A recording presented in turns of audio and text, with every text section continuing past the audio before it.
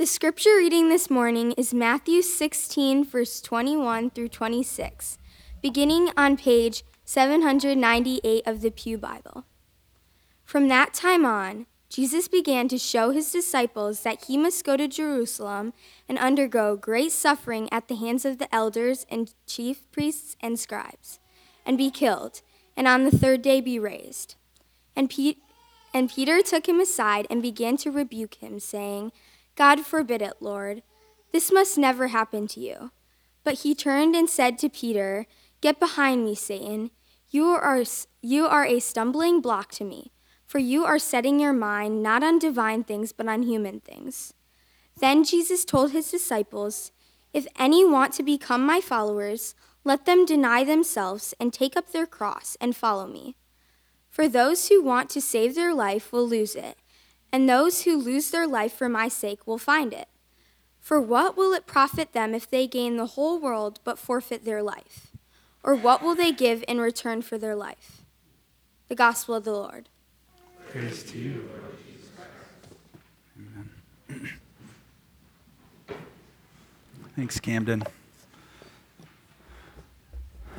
So we're just 1 week away now from the beginning of Holy Week, a really important week in the life of our church, any church, the church. The week in which we enter Jerusalem with Jesus next Sunday, on Palm Sunday.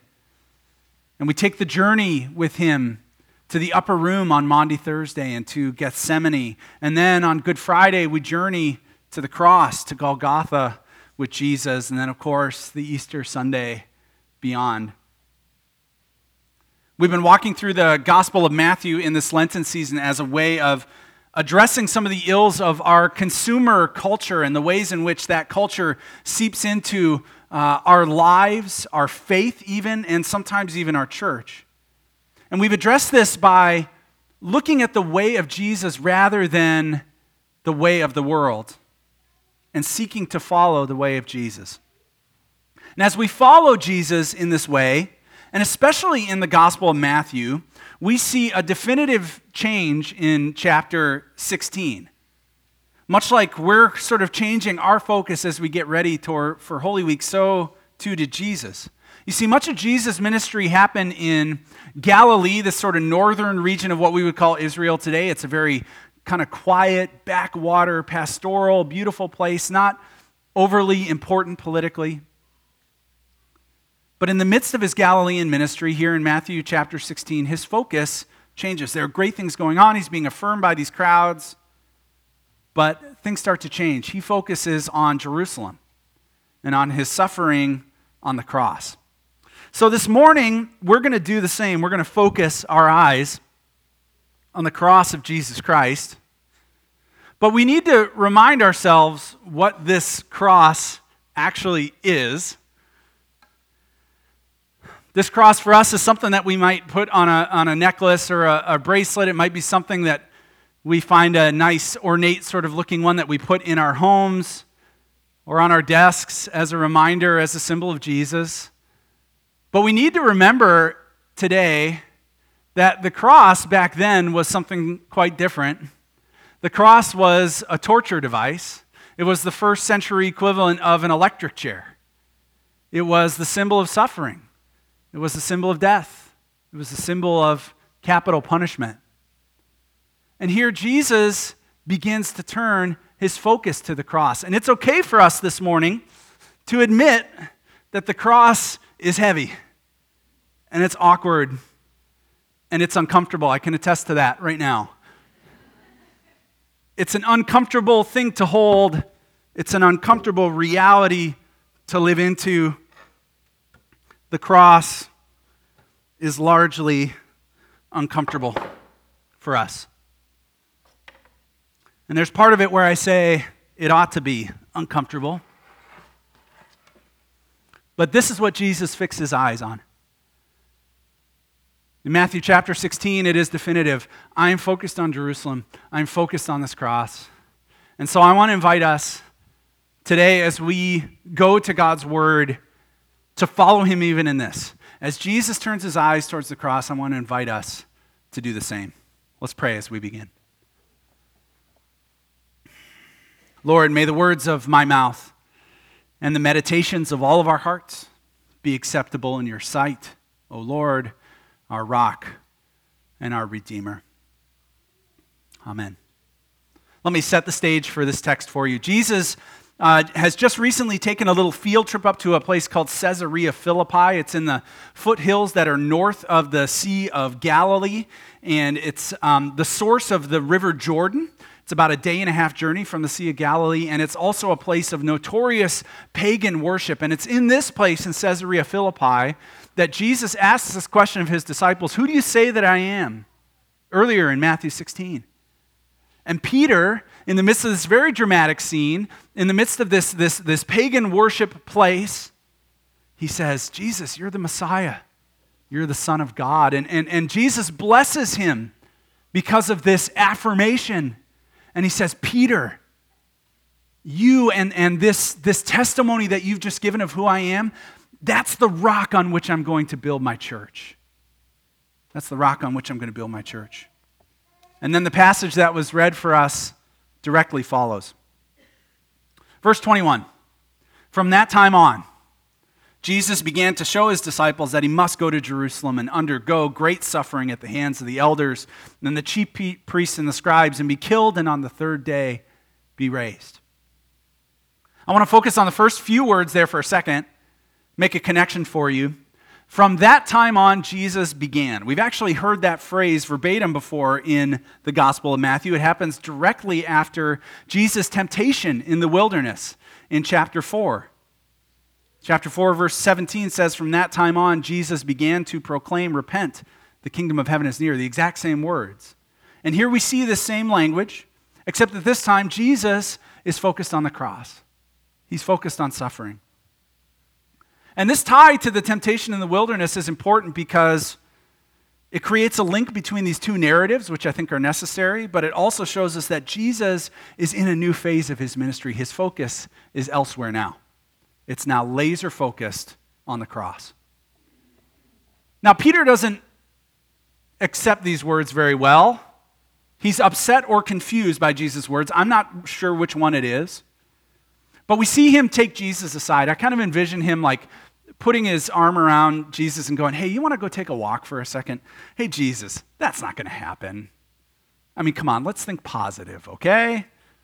You see, Peter has just made this bold proclamation that Jesus is the Messiah. That's pretty dramatic news to him now. That Jesus is saying, "I've got to go to Jerusalem and I've got to die." I mean, maybe Jesus is just feeling a little down today. Maybe he's feeling a little pessimistic, a little fatalistic. So Peter rebukes him. It's the same word that Jesus, it says when Jesus rebukes the waves or rebukes the demons in people. Pretty strong language. Quite a bold move for Peter. I'm pretty confident he didn't know exactly how bold this move was. But Jesus does not react real well to this action taken by Peter, does he? It says that Jesus turned and said to Peter, "Get behind me, Satan. You're a stumbling block to me. You're setting your mind not on divine things, but on human things." Now, if I can pause this scene for just a moment, I want to do so because I think it gives us an opportunity to enter into this narrative in a couple different ways. First, I want to put ourselves in Peter's shoes here. Can you imagine if Jesus said this to you? If Jesus said, "Get behind me, Satan," to you? I mean, if Jesus admonished me in this way, I would like to think that I would dissolve into tears and be wrecked for the rest of my life and completely heartbroken at such harsh words.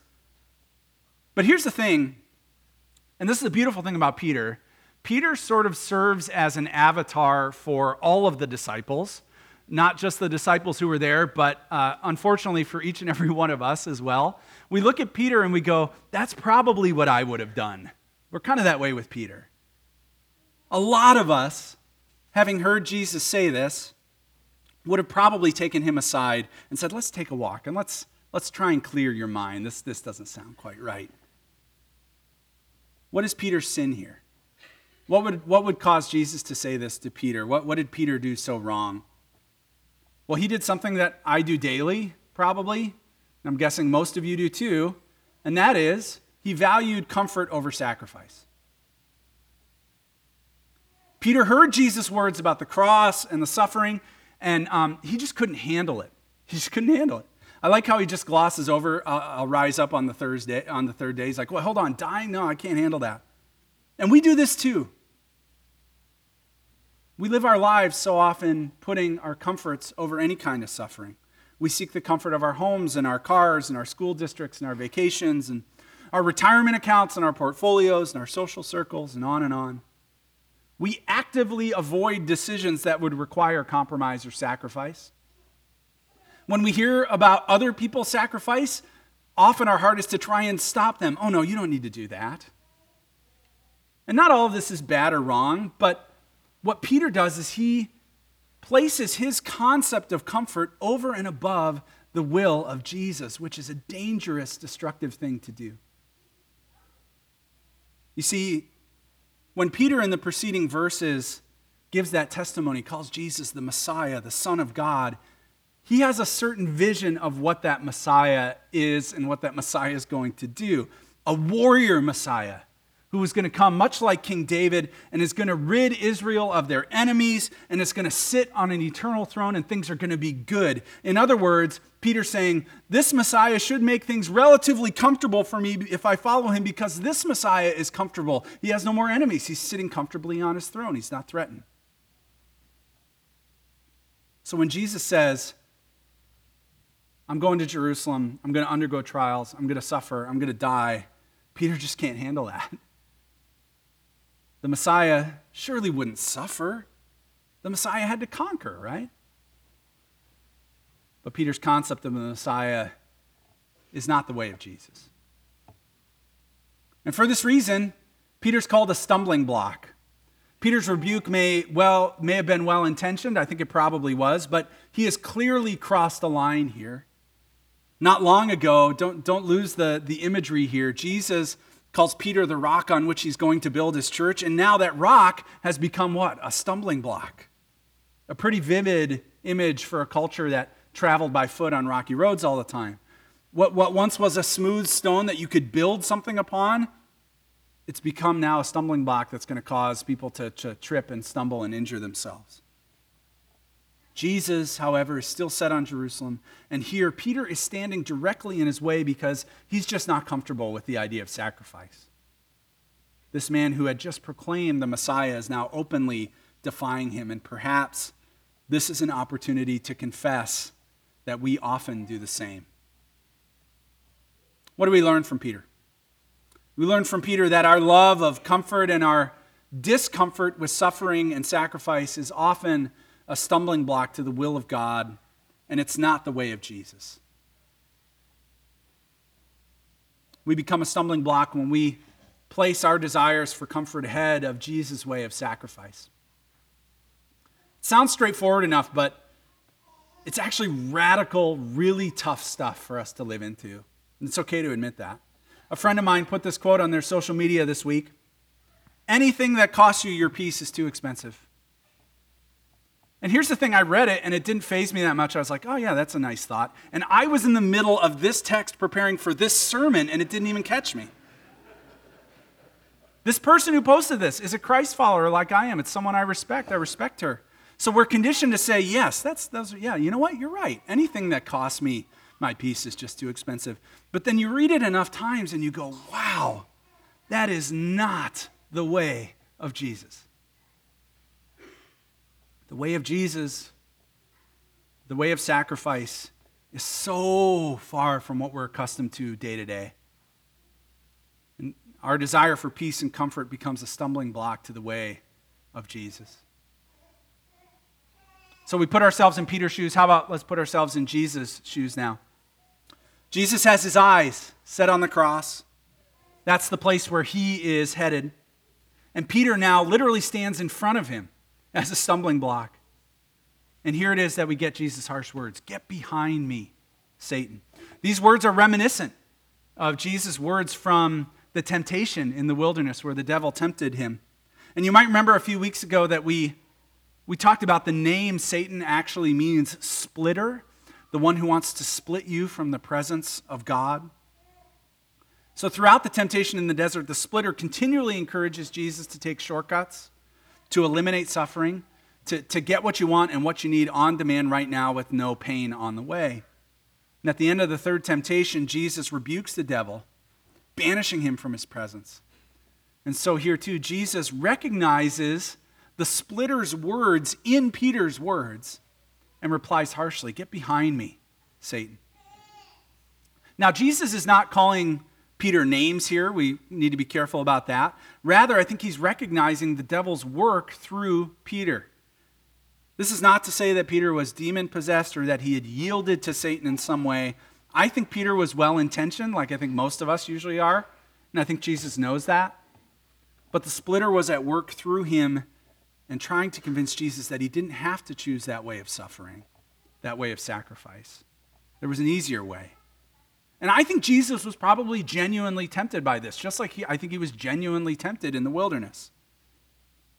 By saying to Peter, "Get behind me," there's kind of a dual purpose here. He's actually saying to Peter, like, physically get out of my way, like actually get behind me. But I think he's also speaking to the splitter, saying, spiritually get behind me. You have no right to be in front of me. You have no right to block my way to the cross. It's a powerful statement. What do we learn from Jesus? Well, we learn that when we're tempted to avoid the way of suffering, that we are to call out that temptation as the work of the splitter so that we can proceed. We're so easily distracted by our comforts, our easy ways, the pleasures of life, but we must regularly come to our senses and ask, is this the way of sacrifice? And if it's not, then we must oppose the splitter's work and fix our eyes back on the cross. This is important stuff because if our lives aren't marked by sacrifice, we have to ask how well we are really following Jesus. I got to say it again. Man, that's a tough word, but I got to say it again. If our lives aren't marked by sacrifice, we have to ask how well we're really following Jesus. When I was in seminary, I had an internship at a small covenant church in the city of Chicago. I started by doing youth ministry, preaching occasionally. And after a year, I was working about 10 hours a week. And after a year, I had asked, is there any way that I could pick up some hours? I went to the leadership and said, I'm enjoying this. I feel affirmed in what I'm doing. Are there any more hours for me to have so I can just spend more time here and do more of my work here? And they went back and they talked about it and they're like, yes, actually, we have 10 more hours for you. 8 of those hours would be as the church custodian. And I was like, oh, wow, I wasn't quite expecting that. But I asked for the hours, and now it would seem pretty prideful of me to be like, no, I don't want those hours, so I better take them. And so I started as the church custodian. And I had a problem right away on day one. And the problem was the men's bathroom. The men's bathroom, there's one little bathroom down in the basement. It's radiator heat in this old building, so it's always like cranked up. It's like 99 degrees. It smelled horrible. There was something on. There was fluid on the floor. It was just it was bad. The garbage was overflowing. I can't even talk about how bad the toilet was in that bathroom in church. It would be wrong of me to do that. It was just a bad place. And so for the first 3 weeks that I was there, I did what I hope some of you might do, which is I did the bare minimum in the men's bathroom, right? Just enough to be like, this is sort of clean. Like I took out the garbage, but I'm like, I don't want to touch the toilet. I don't want to touch the sink. I don't want to I did just enough so it looks sort of clean. And actually, after a couple weeks, I started to resent the church a little bit in some of this. I was like, geez, I'm leading the youth ministry. I'm preaching every once in a while. And like, I have to do this? This is horrible. And of course, after 3 weeks, somebody complained about the men's bathroom. And my boss came to me and was like, I know you, so I know you're giving your very best. I just wanted to pass this information to you, and that was kind of a knife in the heart. So God started to work in my heart, and I realized that this was my job, that the church had given me, as much as youth ministry was, as much as the preaching was. And if I couldn't do this part of my job well, the unseen, disregarded, smelly part of the job, then why would anybody take seriously what I have to say on Sunday morning in the pulpit? So I began to clean the bathroom. And I mean I cleaned that bathroom. Hands and knees, gagging from the smell, embracing the yuck. I think I scrubbed decades of neglect from that little room. I was in between every little piece of grout between the tiles. I mean, I cleaned that thing as well as you possibly could, and it looked good. It looked really good. We were back at Grace Covenant Church just a few weeks ago with our confirmation students serving in their food pantry. And guess the first room that I went right to? Guess which one? I went straight to that bathroom. And I kid you not, I had like a really sweet time of prayer and worship in that bathroom. Because that bathroom became a tangible example for me of what sacrifice really is. To this day, I'm committed to never, ever, ever getting to a place in my life where I feel like I'm too important or too comfortable to get on my hands and knees and scrub a gross toilet. I'm really thankful that the leadership didn't say, oh, geez, no, we can't ask him to do that. He's training to be a pastor. Geez, we can't ask him to scrub the toilets. Because guess what? Scrubbing toilets provided some of the most fruitful lessons of that internship. Here's the thing. The way of Jesus actually moved me from the pulpit down to the bathroom. When we choose the way of sacrifice, we are actively laying down our comforts, our wills, our wants, our pride, our security, our money, our gifts, our time for the sake of others, but even more so just for the sake of ourselves. It's what Jesus did for us. And I think that he did this for us because he wanted us to follow in his way, to meet him in the sacrifice, to fix our eyes on the cross. And to the many of you who are choosing sacrifice each and every day, I want you to know I see you and I'm inspired by you. For those of you who care lovingly day in and day out for ailing spouses or ailing parents or special needs children, that's the way of sacrifice. For those who rearrange their budgets so they can give a costly gift to the church or to a partnership like our Chopra Church partnership in India, that's the way of sacrifice. For those who open up their homes and their tables and their bedrooms to the stranger. For those who clean the church kitchen on a Tuesday night when nobody is watching. For those who enter into the messy pain of other people at great cost to your own emotions and your time. That is the way of sacrifice. So when we choose comforts over sacrifice, they become a stumbling block to us. And like Peter, they say, you don't have to do that. Someone else can do that. Let someone else. You deserve better than that. And when we hear such voices, let's remember that those are the voices of the splitter who stands in opposition to the way of Jesus, directly in front of Jesus, blocking the way. And like Jesus, let's call them out for what they are. Tools of the evil one who want to split us from the presence of God, because I have to tell you, the presence of God is felt so fully when we are sacrificing. And it's ultimately sacrifice that marks us as his followers. So let me ask just a couple questions. What in your life is keeping you from the way of sacrifice? What stumbling blocks keep you from the cross? To what things do you need to say, splitter, get behind me, because this is the way of Jesus and I have already chosen to walk in it?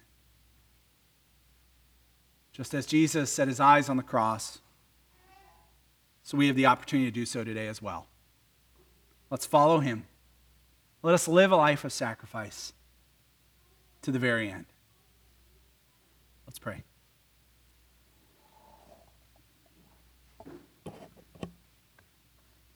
Lord, would you teach us what it means to set our eyes on the cross? Would you teach us what it means to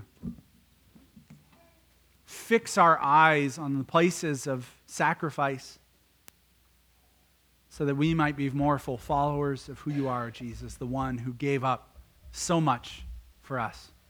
Would you give us the courage today to remove the stumbling blocks of the comforts of our lives, the things that resist sacrifice, so that we may walk in your way, truly follow you, and know you more, we pray. Amen.